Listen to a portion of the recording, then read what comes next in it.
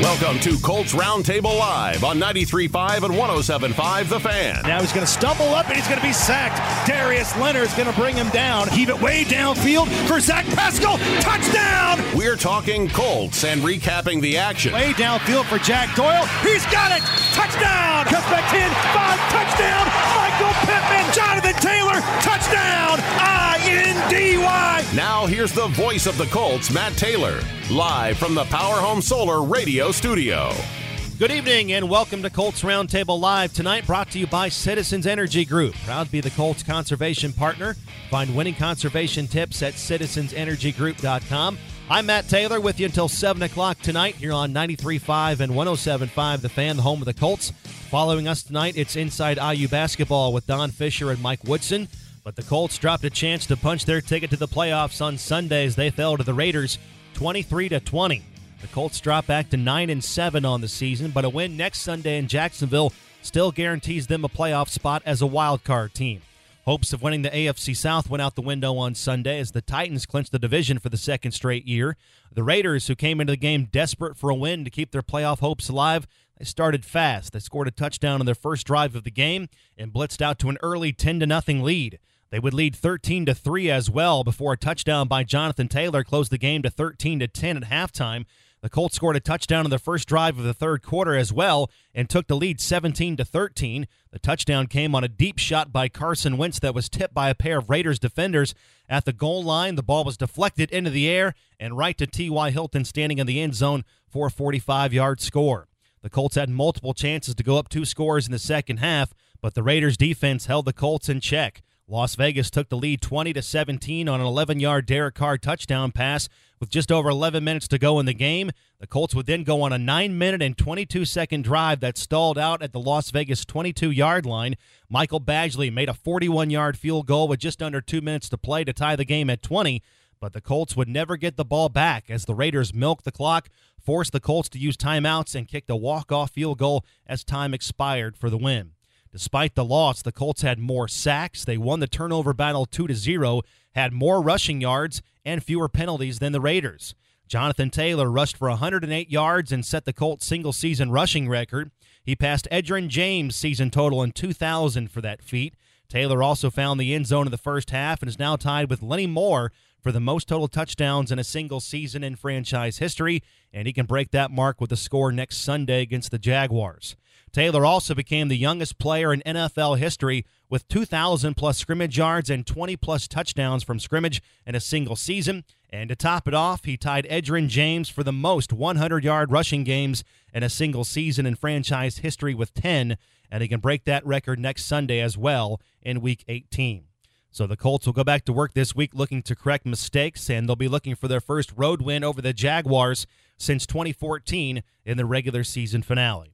We've got a loaded show, as always, tonight. Coming up, we'll recap the game in more depth with Rick Venturi and Joe Reitz. They'll join me on the next segment, and we're taking your questions all show long using hashtag Colts Roundtable. If you have a question or comment on the Colts for Joe, for Rick, tweet it in using hashtag Colts Roundtable, and you can use that same hashtag to visit or ask your questions for head coach Frank Reich as well, who joins us on the phone right now, brought to you by Citizens Energy Group. Coach, obviously tough game on Sunday. What did the game boil down to in your mind after you watched the tape today? Really just came up a little bit short in all 3 phases. You know, a game that comes down to a 3-point game on the last play of the game, you can understand why you can't look at just one play or one phase. It really comes from we all just got to be a little bit better. How disappointing was it not being able to get that game, win the game at home in the regular season home finale in front of the fan base? I know that was something you wanted the fans to experience, seeing the team clinch. No doubt. It was very disappointing. You know, wanted to have a big win. You know, I could have envisioned us, you know, walking off the field, celebrating with, you know, the players, Sure. You know, hooting and hollering up in the stands with the fans. And, you know, so, you know, we're disappointed. We felt like we let the fans down, but we still have an opportunity. We got a great fan base. You know, we got to have a great game this week against a division opponent and get ourselves into the playoffs. That's Frank Reich with us on Colts Roundtable Live tonight. What was it like for Carson Wentz last week? How did he go about getting ready for the game despite being away from the team physically last week? I mean, he just had to do everything on Zoom, and participate in all the meetings on Zoom, so that was normal because we were virtual the whole team was virtual. Mm-hmm. So he was really just like everybody else as far as that's concerned. The big thing was, he couldn't come into the building, couldn't practice, and so that's not ideal, but you still got to do the best you can do. Jonathan Taylor breaks the team's rushing record for a single season, a record established by an all-time great in Edgerrin James, a record that stood since 2000, Coach. What was it like to see that moment, him get that record, and then the subsequent message by Edge on the video board? Yeah, Edge is such a class act and, one of the true all-time great players in the NFL, but obviously certainly first and foremost a true all-time great Colt. Really happy for that moment, really happy for JT to be able to break that, and class act by Edge acknowledging it. That's Frank Reich with us here on Colts Roundtable Live. If you have a question for Coach, you can tweet it in tonight and every Monday using hashtag Colts Roundtable.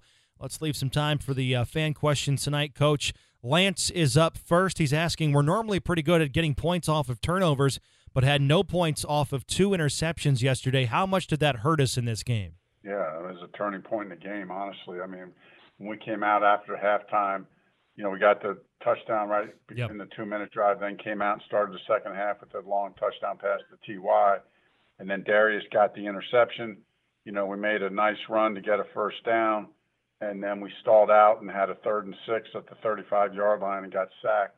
That was a big turning point in the game. So, we just weren't able to finish it off the way we normally do. All right, this question is coming from Bruce. Teams are loading up to stop Jonathan Taylor. Is that going to be the new normal after the Buffalo game? Teams selling out to stop Taylor and forcing us to move the ball in the passing game, and how do we balance that? Yeah, absolutely. I mean, everybody is selling out to stop the run, and credit to Jonathan and O-line and really the whole offense that he's still able to get 100-yard games and average over 5 yards a carry. Mm-hmm. So he's doing a good job. But we're going to need to be able to be a little bit more explosive in the passing game and take advantage of some opportunities we have there. All right, next question is from Wendell. How much confidence do you have that we can win on the road against Jacksonville and win on the road in the playoffs with our running game, our defense, and our lack of penalties? We have a lot of confidence. I think we've proven it this year. We went on the road and obviously beat the Bills. Mm-hmm. One of these, beat the Bills, beat the Cardinals. Here's 2 top teams. The 49ers are a good team. We won on the road against the 49ers. So obviously Jacksonville's been a mystery for us. We haven't been able to solve that puzzle down there, but we just need to have a good week of practice and get ready to play a good division opponent that we know is going to be up and ready for us. Next question comes from Ben. What is Carson Wentz's secret to his escapability in the pocket when he's seemingly going down for a sack? Defenders just slip off him like water. I think it's a combination of size, strength, and athleticism. He's got all 3 of those. He's big, he's strong, and then he's athletic. So, good balance, and does a good job being elusive in the pocket. That's Frank Reich with us on Colts Roundtable Live. A few more questions from the fan. Again, hashtag Colts Roundtable to reach Coach every Monday night here on the show. Darren's question is next. Our defense held the Raiders to only 23 points, and that unit has been playing great for a month. Did the defense play well enough to win against the Raiders? Well, that's a trick question because the answer to anybody who plays on defense. Sure. Anybody who plays on defense, or when you play, whatever position you play, you feel like your unit has to do whatever it takes to win the game. So I thought the defense played well, but if I was a defensive player, I would say that since our offense scored 20 points, then we needed to only allow the defense to have 19. Right. If I'm an offensive player, if the other team scored 40 and we scored 38, I'd say we didn't play well enough. We got to play complementary football, do whatever it takes to win the game. Well said right there. All right, last question from the fans this week. Wes, how did you go about scripting the end of the half touchdown to Jonathan Taylor? What a great gamble to go for it on 3rd down with only 4 seconds with no timeouts. Yeah, I mean, just had a lot of confidence there, inside the 1-yard line. We thought we'd take a couple shots at the pass, knowing that the clock would stop, but then, in essence, got down to where there was 4 seconds, figured that would be the last play, and, just punch it in with JT behind that offensive line. Absolutely. That's exactly what happened. All right, Coach. Lastly, the Jaguars are up next, as you said. You saw them back in mid-November. The Colts won that game 23-17, but they're a much different team now with an interim coach. They're on an 8-game losing streak. The Jaguars are still going to get your team's attention after a tough loss yesterday to the Raiders. What do you see in the Jaguars heading into this game, the regular season finale? Yeah, I see a team that I'm anticipating is going to be hungry. They just had a tough loss as well. They're going to want to end their season on a positive note. I see, they're very good defensively. They played us very tough up here in Lucas Oil. Right. 6-point game.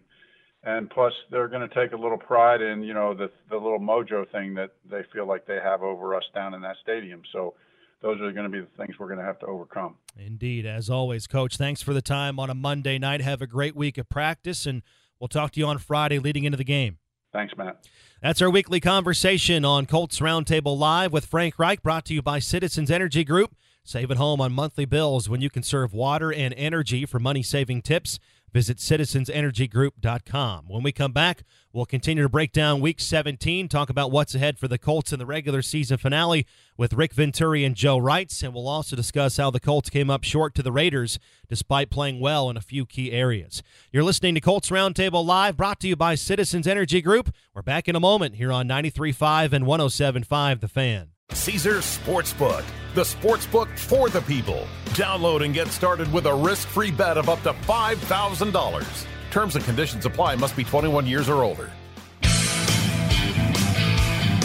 We now return to Colts Roundtable Live. Once again, here's Matt Taylor from the Power Home Solar Radio Studio. Hey, we're back again on Colts Roundtable Live tonight on 93.5 and 107.5 The Fan. It's presented, as always, by Citizens Energy Group, proud to be the Colts conservation partner. Find winning conservation tips at citizensenergygroup.com. The show is also brought to you by CBS 4, where news does not stop when you go to sleep. Get caught up with everything with Angela, Nick, Krista, and Rachel, weekdays on CBS 4 this morning. I'm Matt Taylor, back again with Joe Reitz and Rick Venturi, the former Colts. And fellas, first off, Joe, I want to go with you. Did I hear right on the pregame show yesterday that you moved all the clocks back on your phone and in your house an hour on New Year's Eve so that you could get the kids to bed quicker, an hour earlier? Every single one, and I hope they're not listening right now. I know they weren't yesterday, but, my oldest is almost 11, so they're at the point now when they know New Year's, they want to stay up till midnight. So when the kids went up to take a bath, we switched all the clocks. We switched Jill and I's cell phone because I knew, we had to take it off the automatic time, set the manual. But bottom line, we got it done about 11 o'clock Eastern. We all did a Happy New Year's toast, had some sparkling grape juice, and they were in bed by about 11:10, and then Jill and I got a ring in the New Year at midnight. So how about that, my friend? A little advice for you, when Molly gets a little bit older. No, she was 5 years old. I mean, and she stayed up, man. She was a trooper. We let her stay up till midnight, but I never even thought of that, to go to that dedication. About 6 o'clock, when it goes from 5:59 to 7 o'clock, you do it on the sly, nobody knows, and then you just ride it out.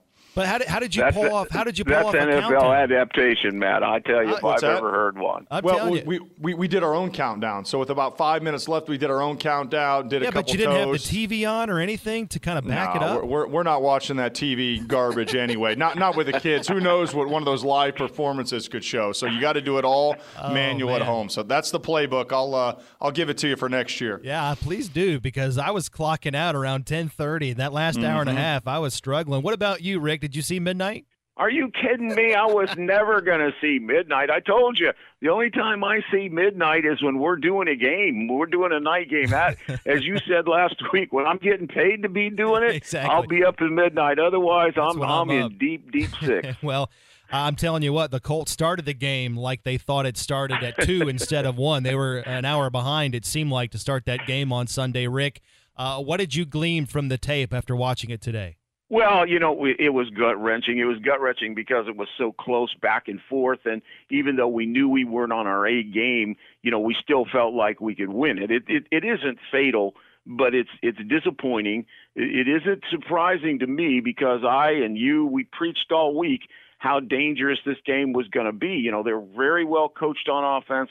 Carr, Jacobs, and the best possession receiver, I said that last week, in Renfro, and they had a defense that was starting to hold people down in terms of points. I thought Frank was totally honest in the postgame. I thought he said it all. He basically said the Raiders out-tacticked us, and they were more emotional, ready to play in all three phases. And, without our A game, we probably played a B game, the Raiders were victorious. They lit the fire in the first quarter, and they burned the house down in the fourth quarter. Things that I saw at the game and confirmed this morning on the tape, it was the edges of the game. We played good in the middle, but they won the edges, and I think they kind of set the tempo, obviously, with that first drive. 20 points, really, essentially, in the first quarter and the fourth quarter. Uncharacteristically, kick returns were huge for them. I certainly didn't see that coming, and that helped to dominate field position most of the night.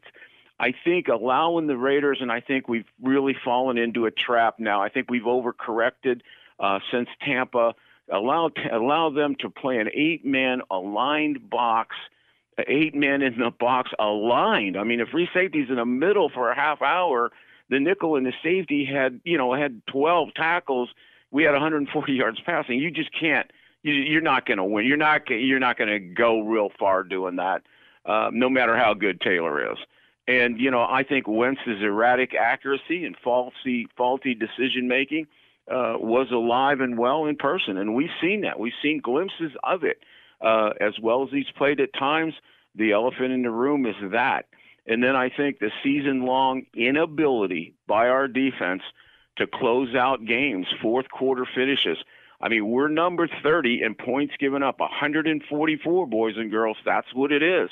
And, when you put those factors all together, it just bit us in the butt big time, And I think, the last big play of the game, the Carr play to Renfrow, was really a microcosm of what this game came down to.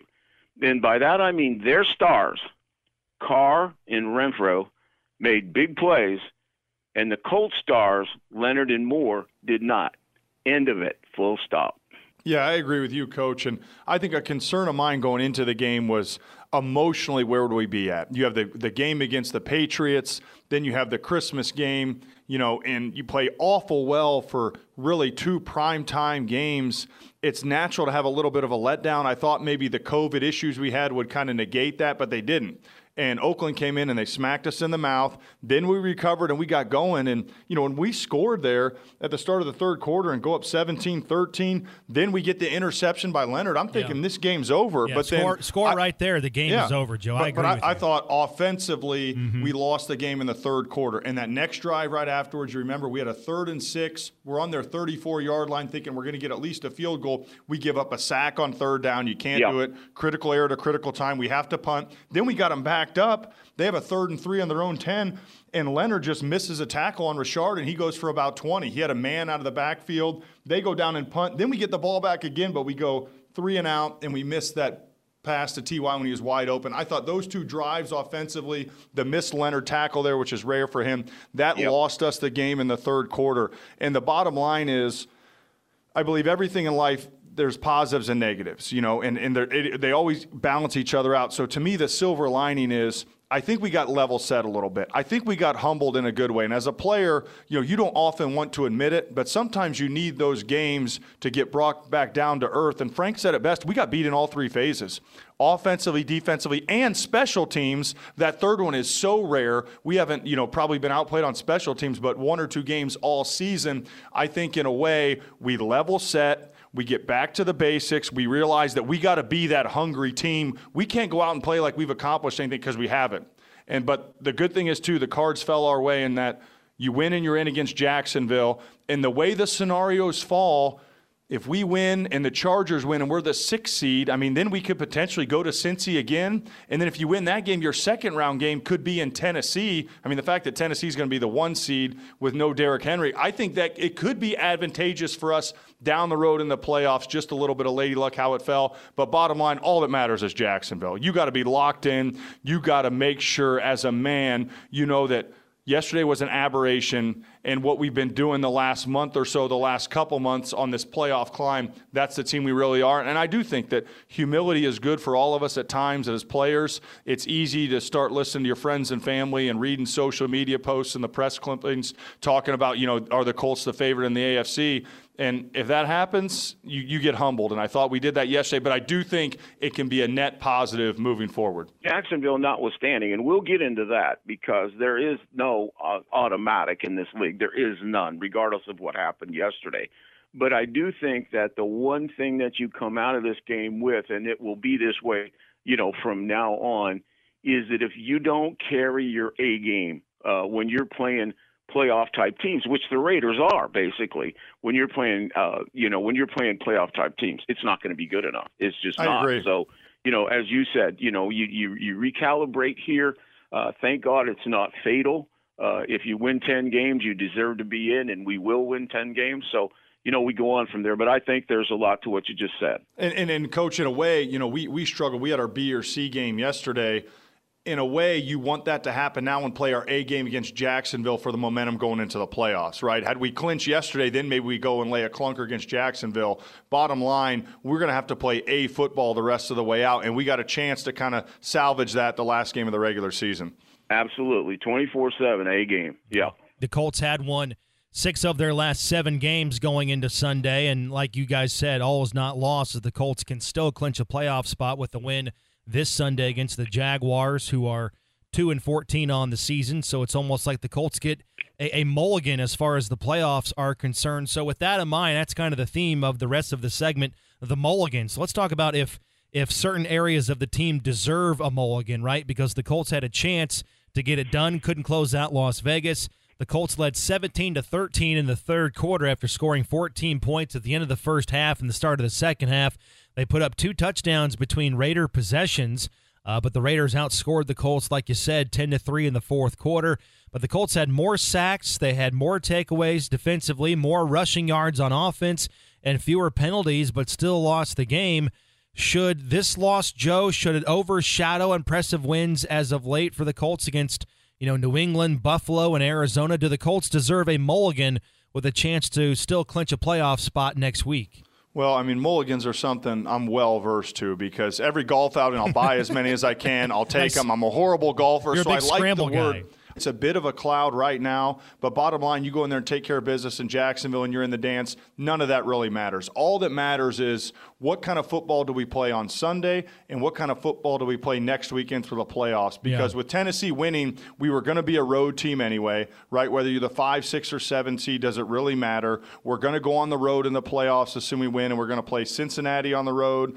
You're going to play Kansas City on the road, or you're going to play Buffalo or New England on the road. And so all that matters for the Colts is getting themselves oiled back up, playing championship football really like they did the 2 weeks before. And I think Coach mentioned some of those critical areas that have bothered us all year. We got to find ways to make those not as critical errors for us moving forward. But to your point, hard to lose a game when you're at home and you win the turnover battle by 2. We found a way to do it. And when I look back, I always try to, couple big takeaways.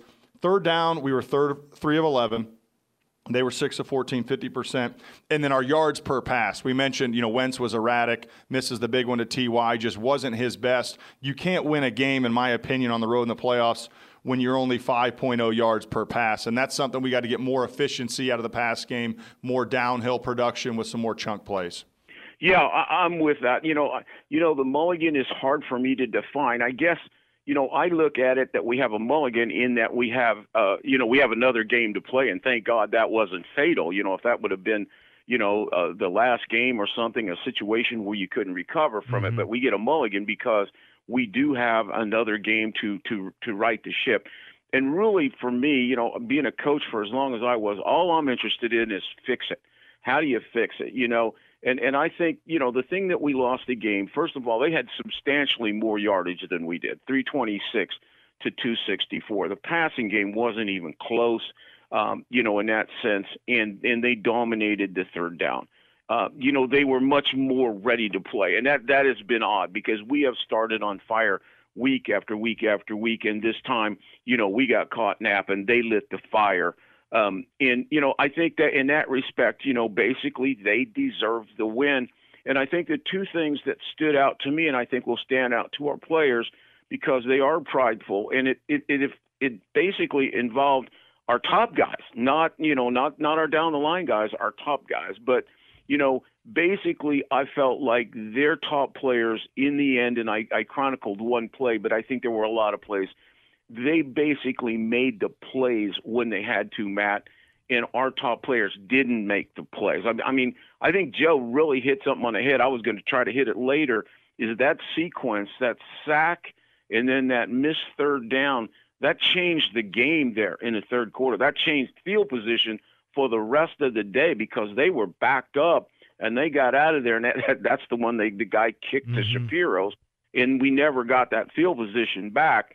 And then I think in the end, and this hasn't happened a lot, but their quarterback outplayed our quarterback. So, those are the things in that fourth quarter, that last drive stop, whether it was Tampa or whether it was Sunday, we've got to do that. I mean, no matter what happens, no matter if Wentz isn't on or not, they get the ball. It's a tie game, right. Okay? Make a stop. Your responsibility is to go out and stop them. I mean, you can't say, well, we got two turnovers, we played good. No, your responsibility is to stop them. So, to me, and Joe kind of just said it a minute ago too, it's really about fixing the problem. The problem was there. Some of them have been there the whole time. Yeah. But in the end, we won't have a mulligan after this week. That's Rick Venturi. Joe Wrights is along. I'm Matt Taylor. This is Colts Roundtable Live with you until 7 o'clock tonight on 93.5 and 107.5 The Fan. Let's talk about Carson Wentz. We all know about his story, placed on the COVID list last Tuesday, activated Saturday, then finally cleared to play on Sunday morning.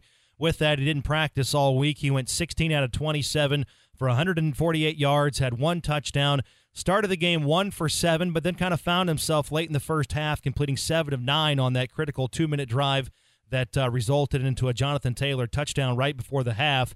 In the third quarter, he rolled to his right on a broken play of sorts and threw a pass to Ashton Dulin in double coverage. The ball was tipped by 2 Raiders players, and then it luckily bounced perfectly to T.Y. Hilton for a 45-yard go-ahead touchdown, but his luck ran out down the stretch. He missed an open Hilton on a pass that could have been a touchdown, and the Colts' opportunity to go up by 2 scores went by the wayside. It resulted in a 3-and-out, and the Raiders took the lead on the next possession. The Colts were just 3 out of 11 on third down. Wentz was 2 out of 7 for 9 yards on those plays. Does Wentz, Rick, does he deserve a mulligan after a wild week for him personally with the COVID stuff? No, I'm not going to give him a mulligan, and I'll explain why. You could easily give him a mulligan. We can write this off as a missed practice week, but I don't buy that totally for 2 reasons. One, in the 17th week of the season, basically, and Frank said this also, guys are practicing less and less. I mean, he had a short week game that they didn't practice at all against Houston, and he had 134 passer rating. So, I don't think it's totally that. Obviously, he was going to be a little rusty early in the game. That I expected. I expected him to sail it a little bit early, which he did.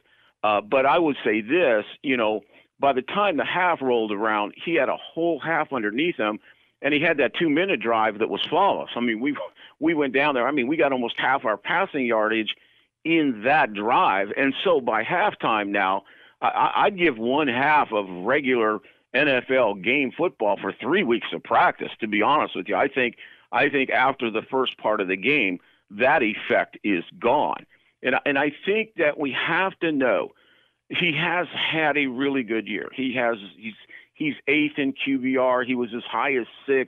I mean, there's a lot of things to like. He's made great plays. He made a game winner the week before. But you always hear me say you have to keep Carson on the reservation. This is a kid that grew up as the best athlete on the playground, the guy that could win it by himself, take the game over. He is not a great mechanical quarterback. He has erratic mechanics, and there are phases of games where that ball is wide. Even last week when he came back and won it, there were 2 quarters where he was sailing the ball all over the place. There's no question about it. And I do question, and it's not just yesterday, we've seen this in the course of this year, much less his career, And part of that is having been the best athlete in the playground all the time. He will make a judgmental error that can be really very, very costly. And I know Frank is working on that. I know Frank is aware of that, and they're trying to get him ironed out mechanically. But he is not mechanically efficient all the time, and that's why a lot of those balls sail. So I think if you wipe it off as missing practice, I think you're living in denial. I think we have to make sure that he is on the reservation, that he can make the play when he has to, but know when to and when not to. Yeah, and to add on, Coach, when Wentz has played poorly this year, he's responded really well. After the first 3 games start, then, his next 3 games, the Dolphins, the Ravens, Houston, I mean, he was off the charts. San Fran, throw it in there. After we lost at home to Tennessee, he came back against the Jets and Jacksonville and Buffalo and was really good. And so I think he hasn't played his best football the last 3 weeks. You go back to half the Arizona game, the New England game, and this last game. So whatever he's got to figure out mechanically, mentally, emotionally, getting on track with his receivers, you need to figure that out going into next week. And I think obviously the Colts need to win the game, but I also think it's important that Carson plays well and that he's feeling good about himself. The receivers are feeling good. That downfield passing game is feeling good going into the playoffs, because while we got Jonathan Taylor, we're turning the ball over defensively. Outside of yesterday, our special teams has been really great all season. Those things you can pack for the playoffs, and they travel. But when you're playing against a Joe Burrow who's red hot, or you're playing against potentially a Patrick Mahomes, you're just going to have to score points, and you're going to have to do it through the pass game. And so this mulligan for Wentz is whatever errors we can have and fix it. That's all I'm focused on the next 6 days, and getting everything oiled back up for Jacksonville, because we're going to need Wentz playing at his best to make a deep playoff run. Well said. All right, that's Do They Get a Mulligan here on Colts Roundtable Live, 93.5 and 107.5 The Fan. Some normally solid parts of the Colts operation were just a little bit off yesterday as the Colts fell to the Raiders 23-20 with a chance to clinch a playoff spot next Sunday in Jacksonville. When we come back, we're going to open up the mailbag. We'll talk about the Colts passing game and the special season for Jonathan Taylor. That's all on the way when we come back on Colts Roundtable Live here on 93.5 and 107.5 The Fan.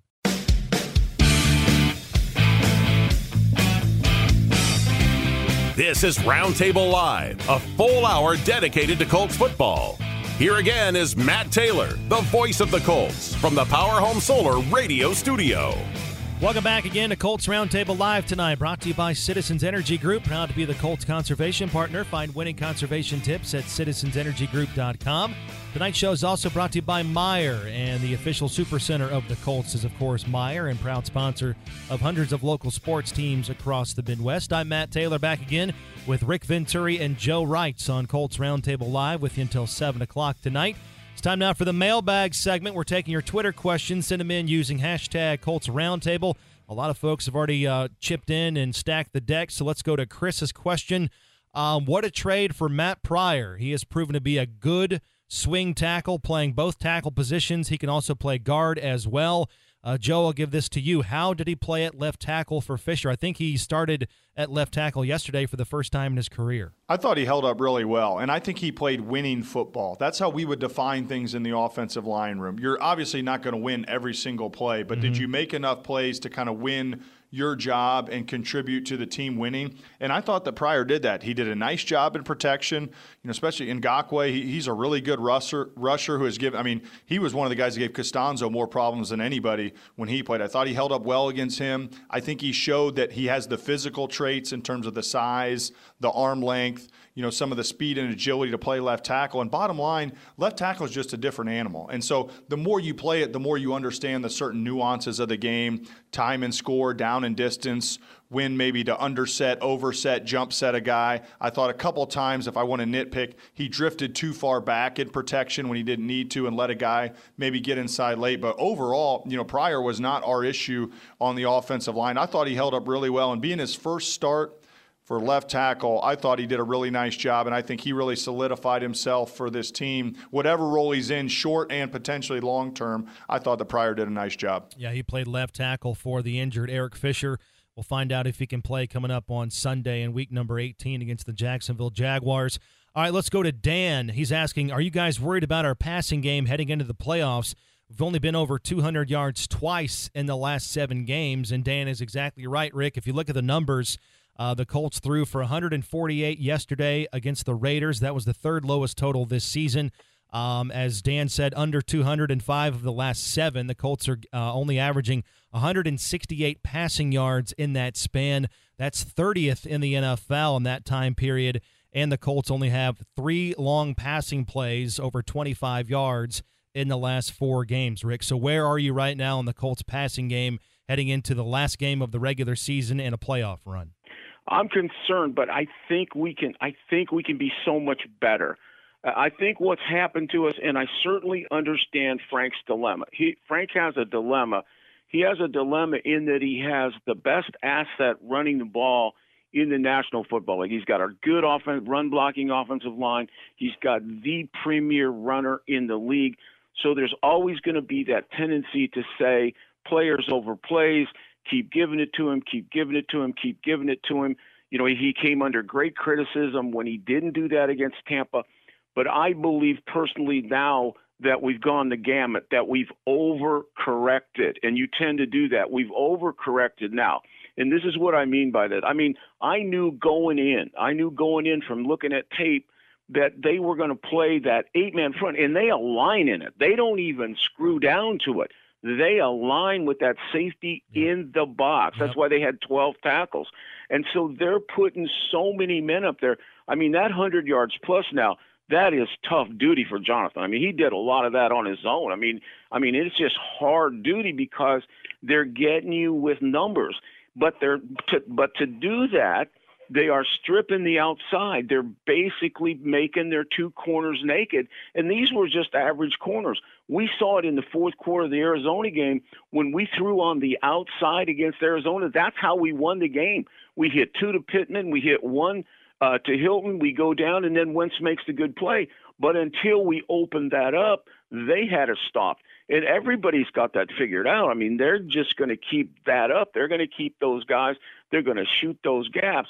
And so we have got to get down. I'm not saying it's a 50-50 balance, but we have to challenge that outside third on first down when we know what that coverage is, when it's soft, when all we got to do is run goes and outs and comebacks. We don't even have to be complicated and work on that and let Wentz get started on first down.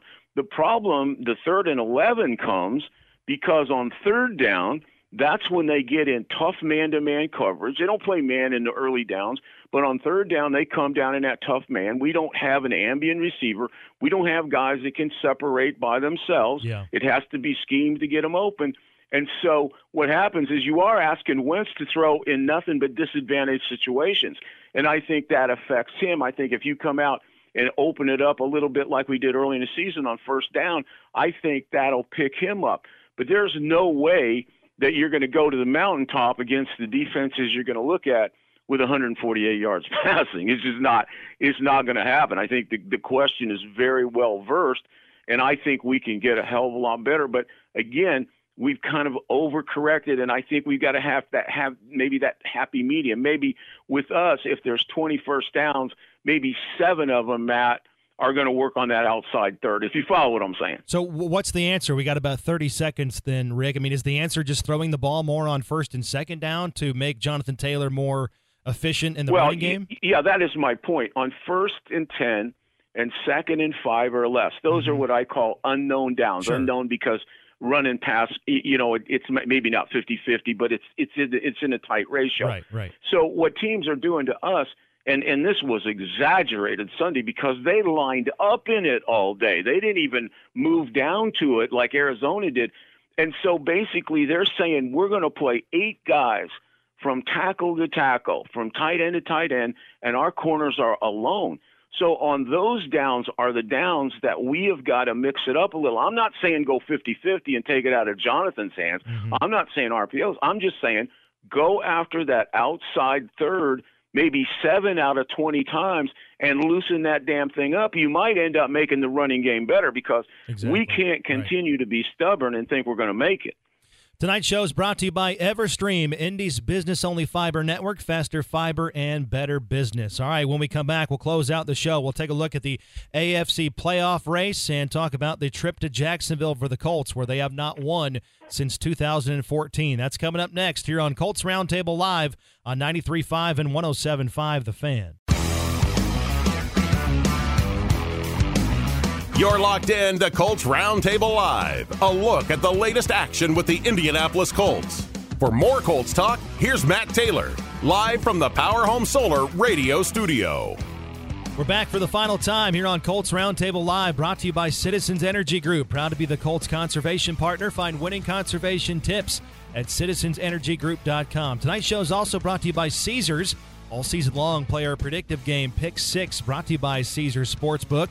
Visit the Colts app every week before kickoff and click on Pick 6 to submit your answers for a chance to win Colts prizes. Must be 21 to play. I'm Matt Taylor with Rick Venturi and Joe Wrights. We're closing out the show, taking a look at the Week 18 AFC standings. The Titans are in a position here to be the number 1 overall seed in the AFC. They clinched the AFC South for the second straight year yesterday with a win for themselves and a Colts loss. The Chiefs are 11-5 at number 2. The Bengals 10-6. They wrapped up the AFC North with a win on Sunday, and they won their division for the first time since 2015. The Bills are at 10-6. The Patriots at number 5. They're 10-6.